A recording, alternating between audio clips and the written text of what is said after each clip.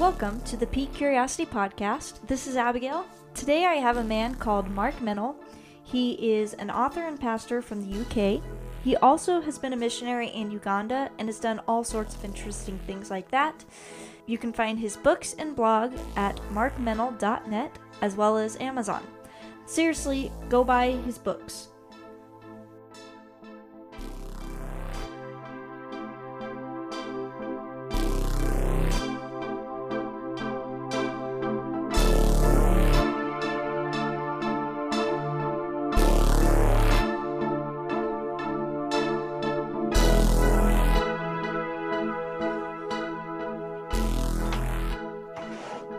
Hi there. Hello. How are you? How's it going? All right. What time are you? It is 7 a.m. Gosh, that's keen. Yeah. Well, you know what was really funny is I was actually so scared that I wasn't going to wake up on time. You've been awake for hours. I've been awake for hours, and when I was sleeping, it wasn't good. Well, weirdly enough, I woke up at 3:30 this morning. Didn't go back to sleep either. Oh man, that's a bummer. Yeah, so I didn't sleep good. Then I was also really confused with the time difference between us. So then it's 7 hours, but I thought it was 9. So then I set my alarm for 4. And then at 4 a.m. I realized, wait, this isn't right. So then I set my alarm for 5, and then I got up and made coffee, and then I realized that still isn't right. So that would be sort of west. That would be sort of Pacific time, would it? Yeah. 9 hours, yeah. So, yeah, rough morning, but here I am. Well done. Have you had some coffee? I have a couple cups. So, would you mind giving me just a couple minute introduction to who you are and why? We'll get into some of your books. Okay. So I'm Mark Mennel, and I'm married to Rachel. We got 2 kids who are at university, or rather, my son Josh has just left university, and my daughter is in her 2nd year. And I've been ordained in the Church of England, the Anglican Church, since 97. So that's 23 years now. And we've done various different things. I've worked in a few churches in England and taught in a seminary in Uganda for a few years. And for the last, 6 years, sort of as my primary job, but for a number of years before that, sort of part-time, I've been working for something called Langham Partnership, which is a global organization that was started by John Stott. And we work in about 70 countries trying to partner with local churches. So we're not a mission agency. We're not sort of sending people to go and work in other places. We are trying to work and support church leaders in their countries and meeting some of the needs as they see them. So rather than just from the West telling people how to do things, we're trying to find out what people want and need and then seeing what we can do. So that's me. Awesome. That sounds like a busy life. It's a bit. Although this year, in all its weirdness, I was in Turkey last week. That was my first trip since February. Normally I'm doing 1 or 2 trips a month. So it's all been very, very odd. Wow. Was it nice, or are you bored at home? I'm not bored. I think it feels like I've been working harder than I've ever worked, and Zooming here, there, and everywhere. But I definitely miss real live specimens of humanity in situ, in being in the same place as somebody. I've definitely missed that, and I get itchy feet. Yeah. I have been really sad about the changes in social behavior. How, I don't know how it is over there for you, but just around here, I live in a small town and people are less likely to look you in the eye when you go by, and I don't like it. No, it's horrible. And actually, so I take the dog out every day, and, there are a few sort of people you meet regularly doing the same. But since all this started, you suddenly realize other people are now a threat. Mm-hmm. Yeah. Even though they're probably not, and people are pretty good here on the whole about wearing masks. I think by now, though, people are just very fed up and, just annoyed with it all. But that's just the way things are. But the idea that instead of being a kind of oasis or support, the idea that other people now are a threat and you've got to avoid them, or you certainly, you have this sort of dance on the side of the road, who's going to step into the road, and it's actually, if you do catch their eye, it's a disaster, because then you sort of do it in parallel and then you sort of bump into each other. So you can't look in the eye, can you? You've got to avoid them somehow. I really don't like that at all. Yeah, it's pretty tough. What's your favorite animal? African fish eagle. Okay. It's got the most amazing cry that if you are... So Uganda, where we lived, a beautiful country. The source of the Nile is in Uganda, and it's a very fertile and lush country. And we sometimes went on holiday up in the game parks. And at night, you would hear this haunting cry across the whole savannah, with a fish eagle sitting at the top of a tree overlooking the Nile. And it's just, and very, very impressive bird. But that's the thing that springs to mind immediately. Okay. You weren't expecting that, were you? I wasn't. No, definitely not. What's your favorite article of clothing? A really, really warm scarf. So I've got one that I lost. I lose most things. But it had sort of silk on one side and wool on the other. And that was a really nice scarf. Soft and warm. Exactly. And I'd like to think quite stylish, but I'm probably in a minority. Oh, that's funny. So just to catch the listener up for a minute. So I contacted you because a couple of years ago, I had heard you on another podcast, and you were doing some advertising for your book, When Darkness Seems My Closest Friend. And it sat on my table. I didn't. Quite a dark and depressing cover, hasn't it? Let's face it. It has a dark and depressing cover. I was depressed, so you know how motivated you are to do things. Yep. And I was teaching piano lessons to my nephews at the time, and my sister came in. She saw it on the table and picked it up, and within an hour, she'd read over half of it. Flipping heck. You must have missed out all the words. Yeah. Just went to the pictures. She went to the pictures. Well, she thought she only had an hour to read it, so she was trying to cram it. But of course, I let her finish it. But what ended up happening is she had never read anything that halfway described how she'd been feeling for years and basically decades. And so it brought her quite a bit of liberation in just knowing that she wasn't an insane person. Right. And that change in her, she got some help, and just our family started talking about things, and that change radiated out into all of us. So it's been quite a life changer for us and our family, and I am sure it has been for others. Well, that's amazing to hear. Thank you so much for telling me. I mean, you have no idea when you sort of write something and it goes out there, it's completely out of your hands. But, that's a test of trusting in the Lord to do what he wants to do. So it's amazing to hear that. Yes. Yeah. God is good. All the time. All the time.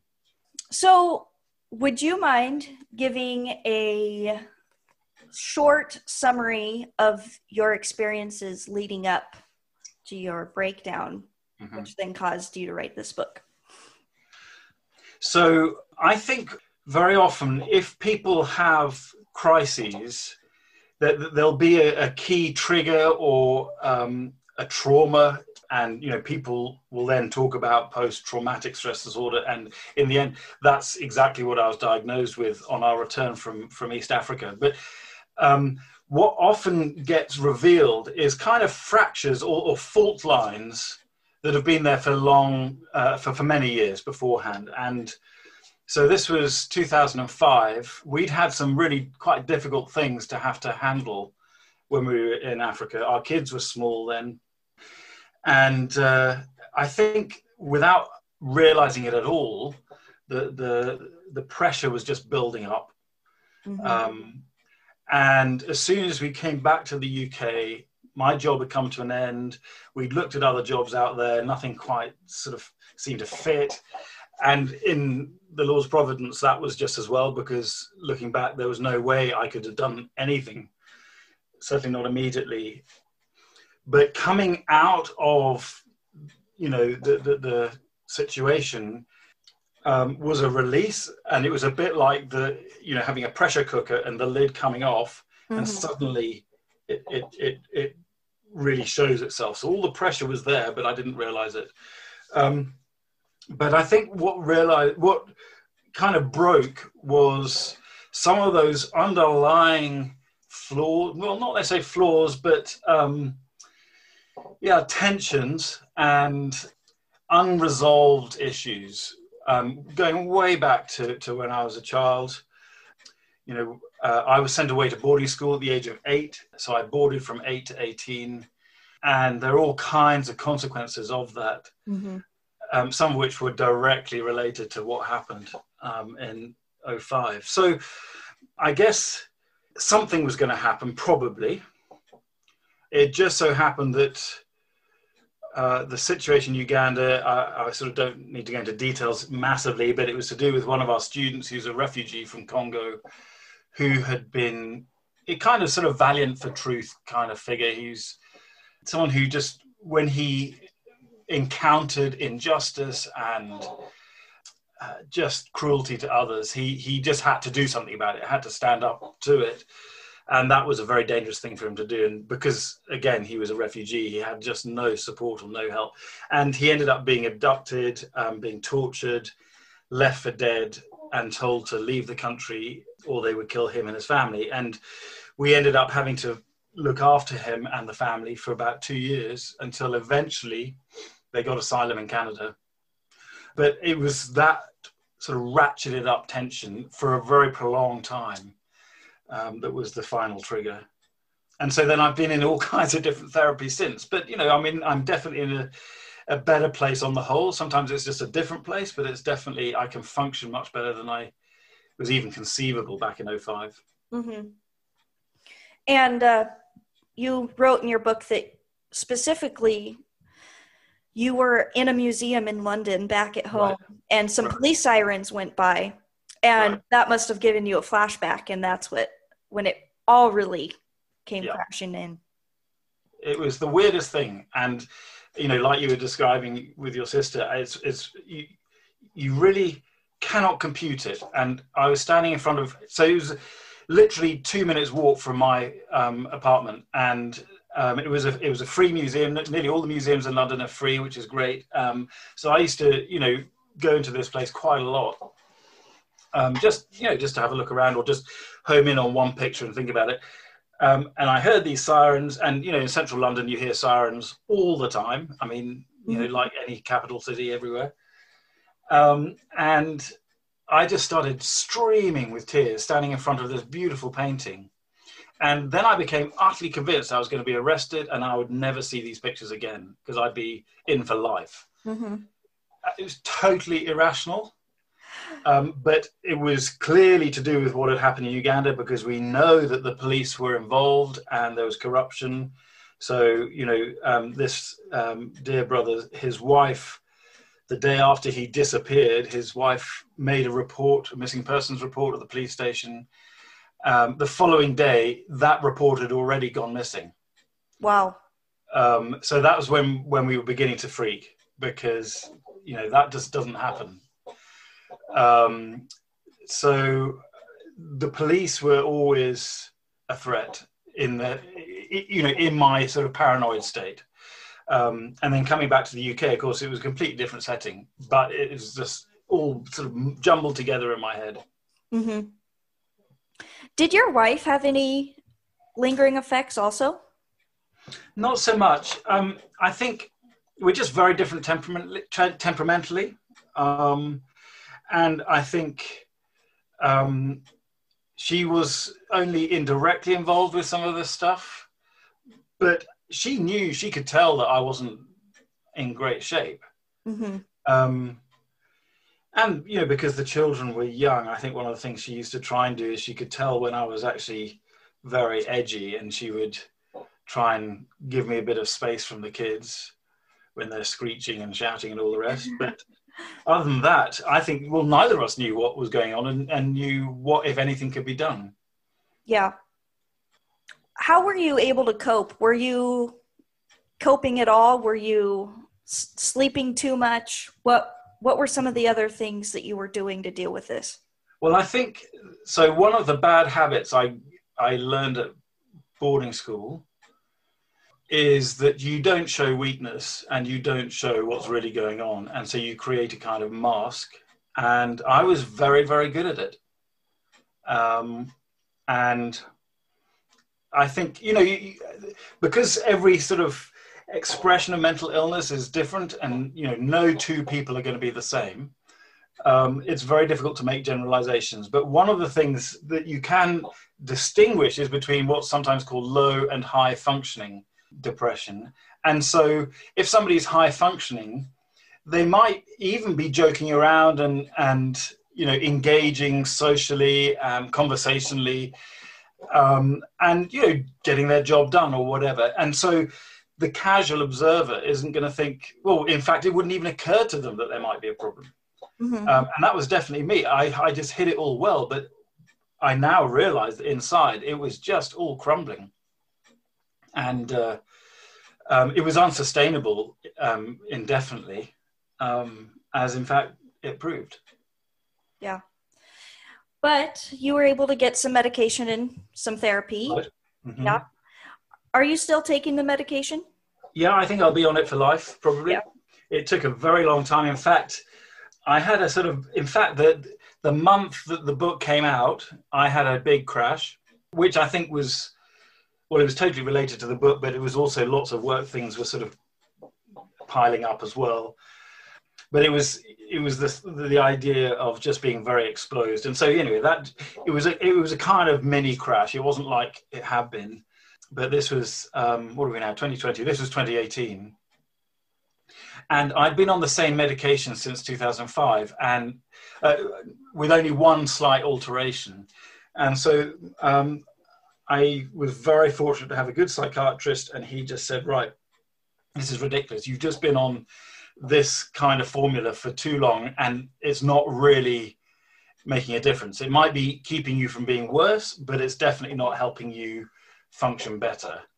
And I was very happy for him to do that. And so he worked through one or two options. I think one of the hard things about medication is, in contrast to a lot of physical treatments and physical problems, the psychological, psychiatric drugs, there's much more of a sort of trial and error, inexact science. And so you're saying, right, well, okay, let's try this thing.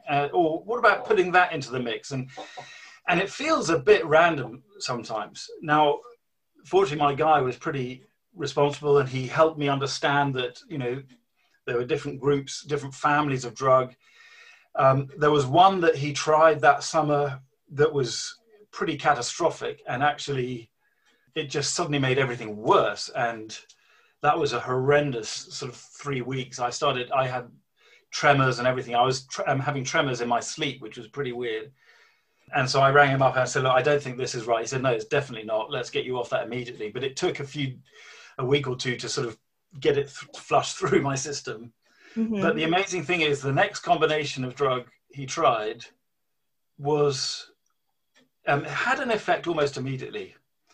And the way I described it was about 2 days after I started this combo, I woke up, and for the first time in, I think, probably 15 years, I didn't wake up with an overwhelming sense of dread. And what was so funny was that I was kind of thrown by it. So I woke up and I couldn't work out what was different. Something was missing.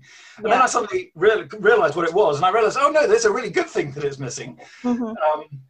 And it just seems that this particular combination had done the trick. So that's one of those things. I think I would say that drugs are never a cure, but when they work at their best, they provide the means to function better so as to work through stuff that you wouldn't have capacity to do so otherwise. Yeah, exactly.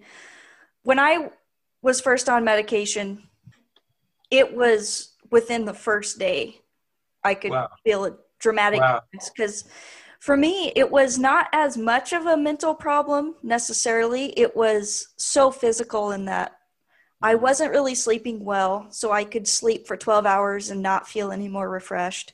And then I just felt heavy. I felt like I weighed 400 pounds. I couldn't hardly move. Wow. And so really instantly, I had energy. I stayed up till like 10, which for me was late. I couldn't stay awake that long. So it was pretty amazing. And again, once the physical symptoms were relieved, I could actually figure out what was going on. Brilliant. Yeah, it was great. Well, I'm really pleased to hear that. Yeah.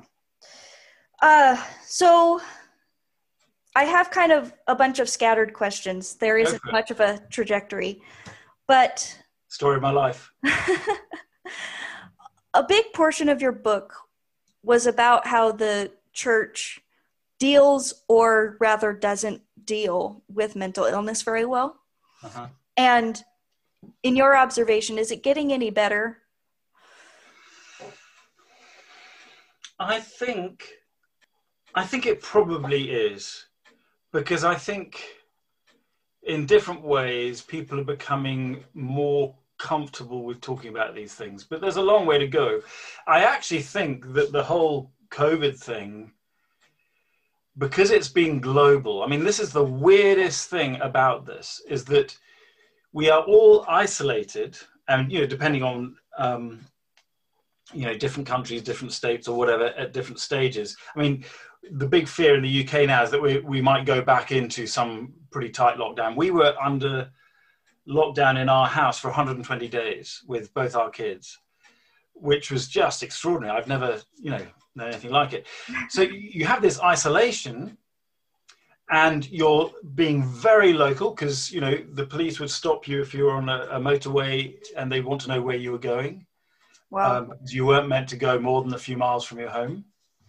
And, you know, fair enough. That's one of the ways it deals with things. And yet at the same time, because of technology, we can communicate globally. And here's the other thing, we know exactly what's happening going on globally as well. So we know that all over the world, in our isolated little silos, we're having the same experience. Mm-hmm. And everybody's found it hard. I mean, you know, there are a few sort of uber introverts have loved it, but I think even they have struggled, because I'm pretty introverted and I've struggled. But I think actually, because we've all struggled, I think this will, in a funny sort of way, help the church to realize, oh, okay, it's not as straightforward. You can't just tell someone to just sort it out or be happy. Yeah. And what's difficult about mental illness is that it's your brain, your mind, your body, it's spiritual, but it's all the things, and it's so easily reduced. I have a brother who has very bad sleep apnea. So he's unable to sleep, basically. And this has been going on for years on end, which when your body doesn't get sleep, it can't repair itself. And he had horrible anxiety because of it. And, you know, he's just told, oh, well, you just have unconfessed sin. So. Oh, that's absurd. Yeah. It's absurd. Yeah. And of course, they didn't know until. He was actually told that. Yeah. And he did not know until in the past year about that it was the sleep apnea that was causing this. So it was years of just misery and not really understanding why. So that's really unfortunate. And I've had another sister-in-law who has been depressed, and she went to a Christian counselor, and she was very upset when she was taking antidepressants. And it's just interesting why everything is chalked up to a spiritual problem when there is so much more to it. Absolutely. I think partly it's fear, partly it's a kind of approach to life and the things of God that needs things to be neat and kind of mechanical, so that it's like a slot machine. You put something in, you crank a handle, and things click and whir and, you know, do whatever they do, and then out pops something. Yeah. And it's predictable, it's repeatable, it's, you know what you're dealing with. As soon as you start talking about mental illness, it's a whole different situation, and you can't predict it, and it doesn't seem rational. In fact, sometimes it really is irrational. Mm-hmm. And so, in a very reductionist and narrow understanding of the world, the only conclusion you can draw is that it's sin. Mm-hmm. Which is actually why I think is no accident that the oldest book in the Bible is tackling exactly that kind of thing. Mm-hmm. Because the book of Job is who knows how old, and you've got people there who are drawing all kinds of conclusions about the different causes of suffering that Job has had. And even his wife gives up on him. Yes. And so he is utterly alone. And, you know, I can't even imagine the anguish he's going through. You know, and then to lose his health as well as everything else. Mm-hmm. And then these idiots come and, you know, spend time with him. And to begin with, they're doing a grand job because they say nothing. It's the moment they open their mouths, it goes completely downhill. Yeah. And what you said reminded me, you had mentioned the mental health prosperity gospel. Mm-hmm. And I had this epiphany earlier this year watching the documentary American Gospel. I've seen that. Yeah. And I was really thinking like, oh, I had been taught that, well, if you're struggling, just pray the right prayer, and God doesn't want you to be anxious. He clearly says, don't be anxious. So, right. You know, just pray, and he's obligated to take up the other end, right? Right. Which, if we look at that in any other aspect of life, we go, oh, well, that's not right. So. Exactly. Yeah. I think this is maybe a sort of wider issue, but it strikes me that if you have the kind of mentality that needs things to fit into a formula and a grid, then your God is inevitably going to be pretty small, because he's going to have to be squeezed into the way you understand the world and you understand life. And there are a lot of Christians and people in other religions, of course, but certainly, unfortunately, Christians, even people who take the Bible seriously, do precisely that. They squeeze God into their little box. And I think one of the fascinating things about the way the Bible presents him throughout, from Genesis to Revelation, it's there pretty much on every page, is that the one thing you cannot do to God is squeeze him into your box. He will always surprise you and subvert you. And so I think we make a very dangerous jump from, you know, when Hebrews or Paul will speak in terms of the full assurance of faith. Come with the full assurance of faith. In other words, we can talk about confidence. The mistake people make is to assume that that confidence then somehow sort of bubbles over into anything else we might want to talk about. Mm-hmm. As if that immediately gives us a magical gift of punditry to be able to comment on world events and things like presidential elections and pandemics and all this sort of stuff. As if we can say, yes, I have the full assurance of faith because of Christ, leads me to be able to have confidence about all these other things because the world seems to fit according to the pattern I like or I've gone for. But, you know, it just doesn't work like that. So you have to be able to have a degree of mystery and unknown and uncertainty about things. So the best summary of this, I think, so you know the story of Corrie ten Boom, amazing Dutch woman who with her father and sister were protecting Jewish people fleeing Nazis in occupied Amsterdam. And of course, they all end up being arrested. And Corrie is the only one who survives the concentration camps. Her sister Betsy dies of cancer in the camp. Is it cancer? Anyway, I can't remember it. But she dies And Corrie is completely broken and devastated because that was her last kind of anchor to something good. And so Corrie ten Boom said, we should never be afraid to trust an unknown future to a known God. And I think that gets the humility and confidence combination exactly right. Yes, we can have confidence, but not about everything, not about things that, it's impossible to know, and not about things that we might like to know, like our interpretations of events or even the Bible. Mm-hmm. But in the end, what matters is where we put our confidence outside of us, and that has to be Christ. And that is where confidence lies. But he doesn't promise a free ride, or an easy ride, rather. Yes. Yeah, he does promise suffering for sure. Yeah, I mean, there's that funny verse. You get these sort of posters with sort of sheep or nice rivers and some lovely promises of the Lord, and that's all good and fine. And it's very easy for me to be cynical and rude about it. But there's that promise in John 14 where Jesus says, "You shall have trouble in this world." Well, put that on your sheep poster. I mean, basically, he says it. It's a promise. Yeah.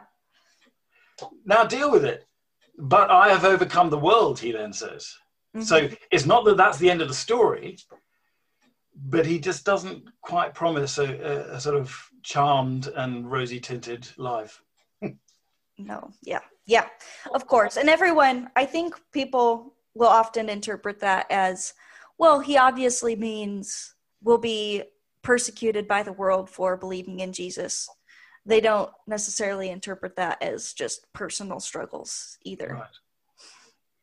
I just don't think you can cut a knife between it all. And actually, in the West, what we call persecution really isn't. Not even close. Yeah, it profoundly frustrates me.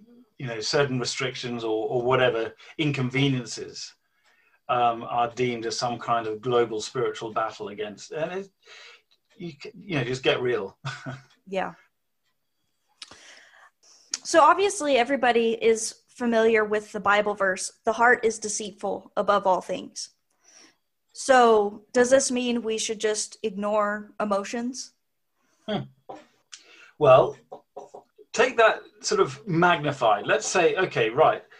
What is the heart? Well, it is the center of a person. It's their identity, their personality, their temperament, but their behavior. It's all of this type of thing. Does this mean that we can never have a relationship with trust with any human beings? Because hearts are always deceitful all of the time, and is unlike anything else, it's deceitful. I can't trust myself, but I can't trust you or anybody else. Well, no, of course not. It's not an absolutist thing. And that's partly because as human beings, we are not the devils of hell. We are made in God's image. So there is original goodness. That image is broken and distorted, but it's not destroyed. It's spoiled. A bit like an old master painting that someone has, thrown a tin of paint over. Mm-hmm. It's been ruined, but you can see the original masterpiece coming through some of the drips. And in Christ, that masterpiece is fully restored and actually even better than it ever was. But the point is, I am not as bad as I possibly could be, but I'm by no means as good as I was created to be. But in Christ, I will be. So, deceitful above all things, yes, of course. But there's a reality that our emotions are a gift from God, very often to be the kind of canary in the mine, the first indication that something's not right. Now, it might be because I've perceived something wrongly, so I've misunderstood.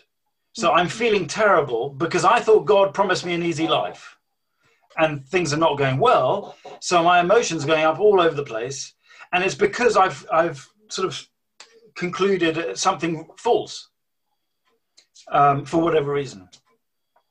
Or it might be that, you know, I'm overworking and the stress is working its way through my entire body. I mean, there's quite an important book that came out quite recently called The Body Keeps the Score, which I can't remember the author's name, but, you know, that's all about how every thing that we do in life is going to have some kind of inevitable physical, biological effect. Well, of course it would.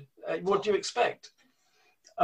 So it may be that our emotions are telling us that whatever behavior or activity or work-life balance we have is totally unsustainable. Well, that's a good thing. But then there are other times when our emotions actually do seem to relate to reality well. And some things that give us joy or that terrify us, we are right to be joyful or terrified of those things.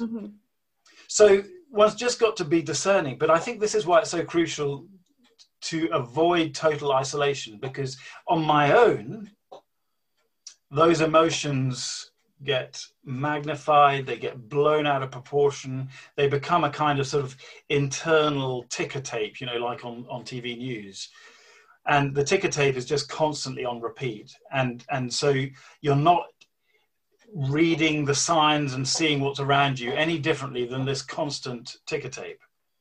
And so we need other people to help us just ease out of that narrative and begin to look at things maybe in a slightly different way that actually may be more closely related to the true situation. So I think we are very suspicious of our emotions, and that's basically because of the Enlightenment over the last 300 years. And we have this absurd idea that facts are right and feelings are irrelevant. And Western secular society is the only one in human history that has done that. So throughout human history, however long it is, we are the only ones who've done this. And it is a catastrophic error. Yeah. Well, of course, if you think about it for a minute, emotions all have their purpose. Even anger, though it's not good, it is a natural response to danger often. Absolutely. And it can help get your adrenaline spiked. If something is in imminent danger, it'll spike your adrenaline so that you can have more strength or whatever. Right. So everything, however negative it feels, has a purpose. Right. And I've been hearing that there is no such thing as a negative emotion. An emotion is just a response to your stimuli. Right. And it can just be perceived, or it's negative and just it feels negative. I think one of the problems with that is that originates in a kind of Eastern Buddhist mindset that is trying to get away from all individual kind of engagement with reality. It's all about sort of withdrawing, both from the highs and the lows, and that withdrawal is the only way to deal with this. And you know, so you know, the whole, I mean, it's trendy, isn't it? And people talking about I'm you know, getting quite zen or whatever, as if that was a really healthy thing. Now, sometimes, okay, I can see that there's a place for it, and particularly if one has high anxiety, there might be some useful physical techniques to lower that anxiety. I fully support and endorse that. But if that is a life goal, to basically withdraw from all emotional engagement with everything, then I think that is living less full a kind of life that we were made to have. And so we're really missing out. The issue is to try and work out how we handle these emotions and do it in a mature way, rather than just trying to avoid them altogether. So the idea of just saying, I got to avoid bad thoughts or negative thoughts, well, it's not that you indulge them, but you do need to figure out what they're telling you. Mm-hmm. We all know that mental illness can really affect children. Right. When they have a parent that's suffering. And it can obviously impair the parent's ability. So how can you encourage some parents in not feeling guilty or ashamed of how they've been a parent, how to work through it in a healthy way? Should they involve their kids in the process and explain to them what they're going through? Yeah, boy, I think that's certainly one of the most painful things. And I know that there's plenty I regret deeply about the impact on the family. And of course, one of the things about children, someone once said that a child sees everything, but can interpret nothing.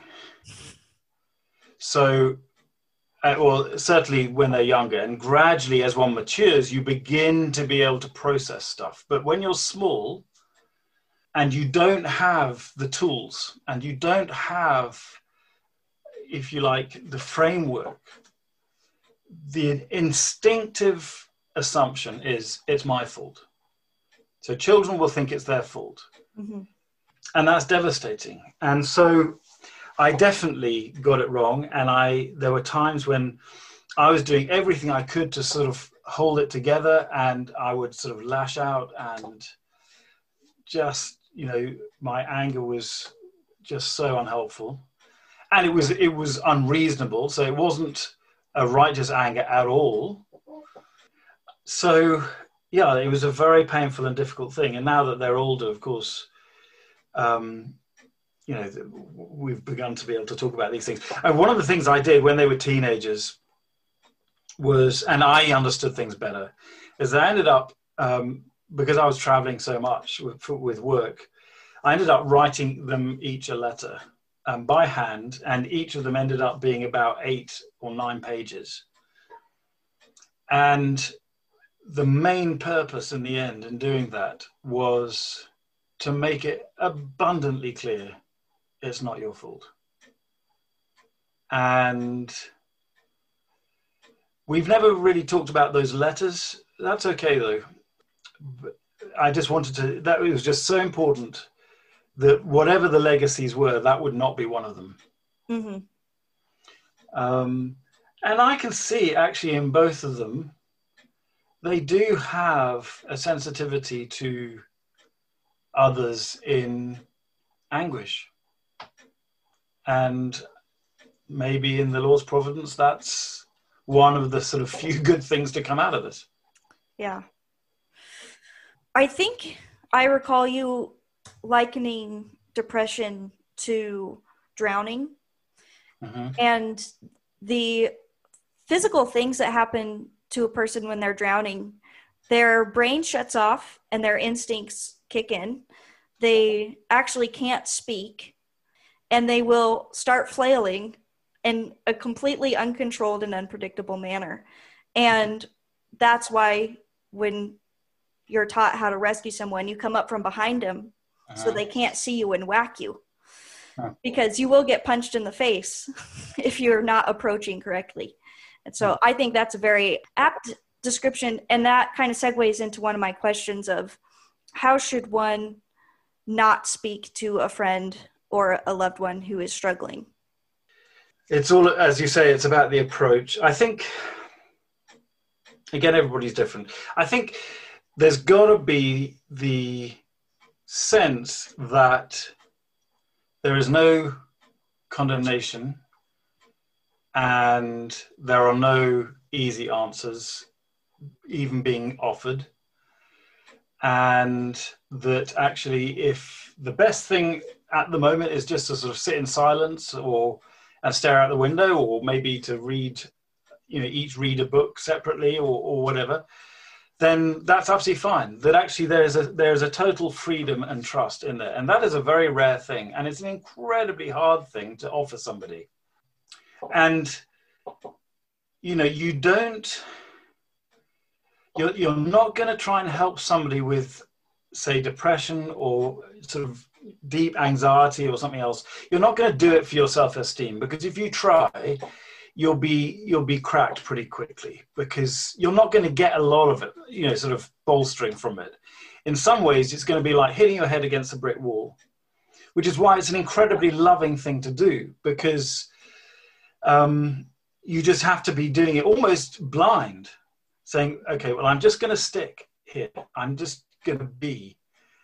So the word that I think best sums up what I needed most at the darkest times was to be accompanied. And that implies presence and pretty much nothing else. You know, it doesn't imply finding words. It doesn't imply doing anything. It might, you know, it might say, you know, bring round a casserole or something. Okay, yeah, but the point is, it's just about being for someone. So I say in the book at one point, you know, I needed friends, not fixers, and I think that's the crucial thing. I knew that I had one or two professionals who were on my case.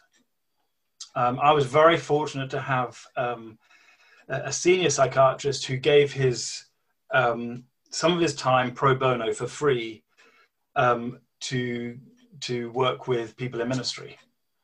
You know, I would be paying hundreds of pounds in the normal run of things. So very, very kind, and I knew that he was good. You know, he was sort of up there. So I knew that there were professionals who I trusted and whose skill set was all about trying to find, well, not necessarily fixes, but improvements and management and so on. So I don't need that from my mates. Mm-hmm.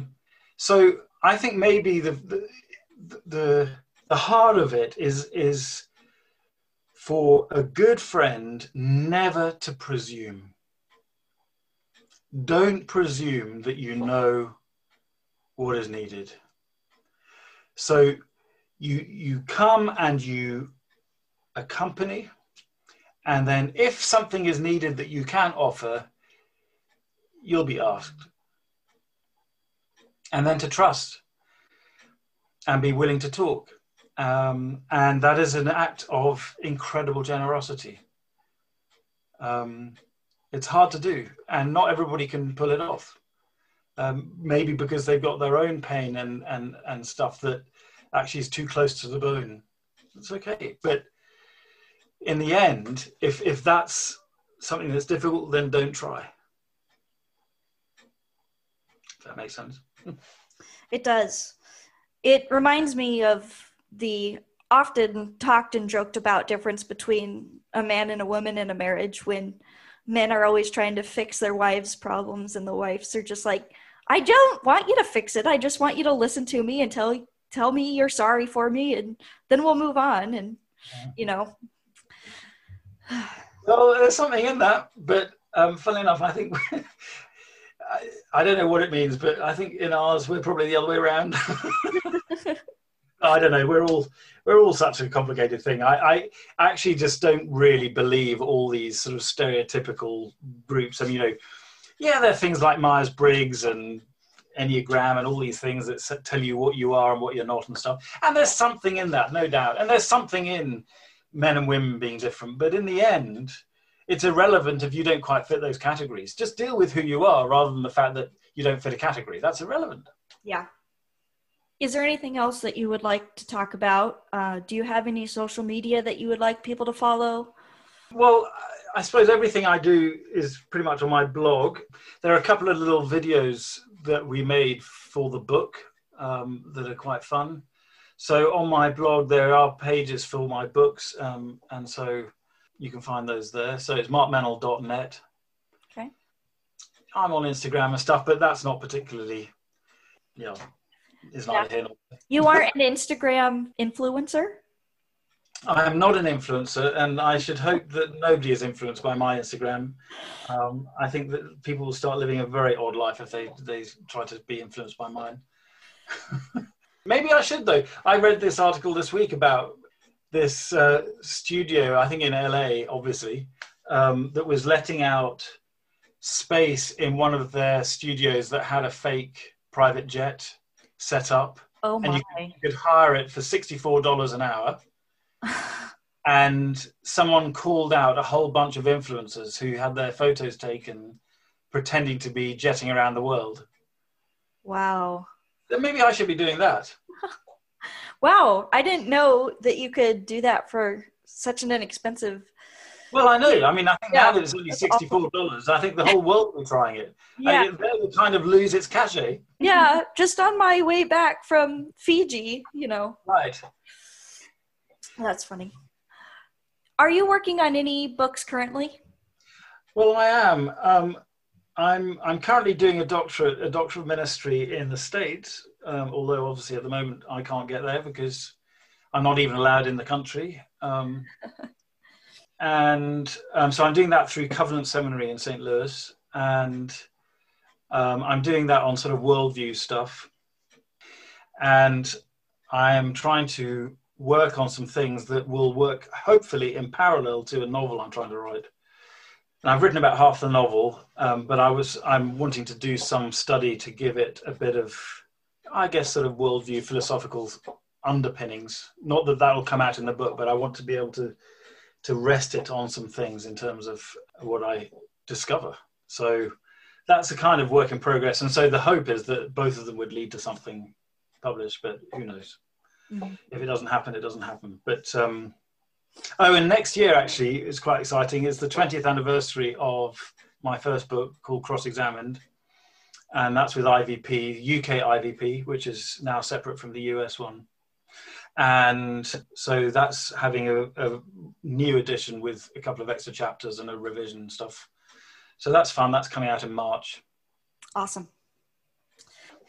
So just for closing, I have a few questions, and these are totally up to you if you want to give me one sentence or if you want to give me 12, however you want to answer. You said it. Is that your leisure? So this one, being not an American, when I planned these questions, I was not necessarily anticipating non-Americans. But of these TV shows, which one is your favorite? The Office or Parks and Recreation? Now, you see, we do have both. And of course, The Office is a rip-off of the British Office. Of course. But I actually prefer the American Office because Ricky Gervais really annoys me. He's a bit much to take. He's an angry man, but he is a genius. There's no doubt about it. And his humor is piercing. I mean, in a way, there's something prophetic about him, but that doesn't mean to say you have to like it. I think he's very good at just piercing the bubbles of people's pretension, but also their false philosophical foundations. Mm-hmm. So, yeah, but I don't like it very much. Let's see. I didn't write down my next ones because normally I'm not recording this early in the morning. Oh, so in Genesis 1 through 11, pre-Abraham stuff, is this legend or history? I think it's neither. Okay. A little bit of a mix, maybe?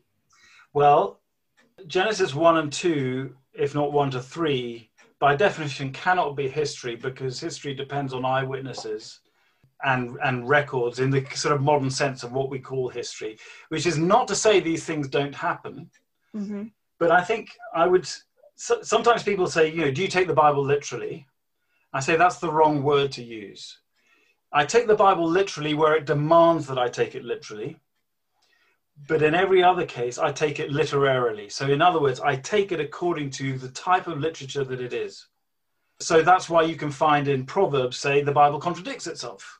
Mm-hmm. Is the Bible contradictory? Yes. In fact, sometimes within the same verse, and that's on purpose. So it all depends on where you are and what you're dealing with. Now, Genesis 1, I cannot read it any other way than to see at baseline, it's a poem. It's a poem with verses and choruses, and it's got a kind of repetitive refrain, and it was good, and it was good. So the structure of it reflects created order, but it's done through the means of a very sort of, I was going to say rigid, that's to make it sound negative. I don't mean it negatively, but highly structured form. And that says to me more than trying to sort of push too much into to exactly what it might mean scientifically, which I suspect is what was the kind of thing behind the question. And I'll probably get sort of garroted now as a result. Oh, I'm sure it's fine. About half of the people I talk to give essentially your answer. It goes back and forth between, no, it's definitely history, and then other people go, maybe both. But I wish that the listeners could see the little smirk on your face. It's fun for me to be able to see you react. Well, the thing is, I think it's much less of a hot topic in the UK than the US. Oh, yeah? I think there are a number of issues that, because the church relatively is so small compared to what it was 100 years ago across Europe and certainly in the UK, I just don't think we got the luxury to be debating that kind of stuff. There are bigger questions that we are being pummeled by that, to be honest, life's too short. So, which is a cop-out as well. But yeah, I mean, I do believe in an old earth, put it that way. Awesome. I'll just take that soundbite and put it up on Twitter to all of the people who... all our donors, particularly. That'd be really helpful. Mm-hmm. Especially those in Texas. Do you think that there are aliens? I doubt it, but I can't say definitely not. But if they are, God made them. Mm-hmm. And I'd be surprised though, because either he's not told us because they don't exist, or he's not told us because we don't need to know. But I'd be surprised. That's not to say that there might not be life forms, and finding water on other planets, for instance, is interesting. That seems to suggest, very, very simple life forms, perhaps.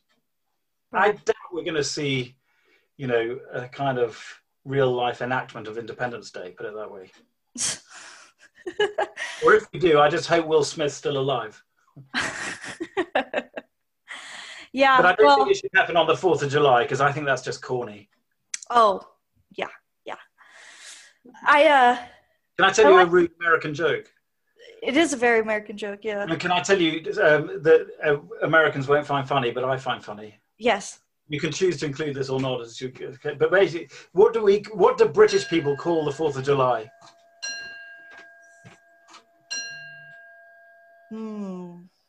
I don't know. Thanksgiving. Oh. Oh, that's funny. That's great. So my final one is the most serious. Who or what inspires you to be your best self? Probably my children, because I feel I've let them down so much. I mean, interestingly, going back to your question earlier about parenting, I think the default status of a parent is guilt from the get-go, because you're never going to do enough. You've never done the right thing. There's always more you could do, blah, blah, blah, blah. And so you just have to figure out what are you going to do with that. And we mess up. One of the best pieces of advice given to me in parenting was just basically never let your children get tired of you saying sorry. You can never say sorry enough, not just because you're English, because English people are always saying sorry, apparently. But I mean, apologizing to your children for, not that their feelings are bad, in the sort of modern, postmodern apology, which is not an apology, but saying, yeah, I got it wrong. I was wrong, and I'm sorry, I apologize. And you just got to keep on doing that, because otherwise they won't trust you. So I suppose my children, but I would love to be a better writer. So I'm always looking for great writing. I love the way C.S. Lewis writes. He's not as big in his home country as he is in the States. Americans love C.S. Lewis much more than Brits. I think he was great. I like Christian books that are really well written. I'm sick to my back teeth of Christian books that are badly written, and most of them are. And you just think life's too short. Just get an editor. Anyway, enough of that rant. Oh, that's awesome. Well, that wraps it up. I appreciate you doing this. This has been really nice. Not at all. It's fun. And thank you for inviting me. You are very welcome. Tell your family thank you for giving you up for an hour. And yeah, have fun. Good luck with your novel. Thank you very much. Don't hold your breath. Do you have a goal for when you think it might be done? Well, I did think the lockdown might help, but it didn't at all. Oh. Too many other things going on, which sounds crazy, but anyway, there you go. All right. Well, thank you again. Okay, it's nice to see you. Nice to see you. Bye.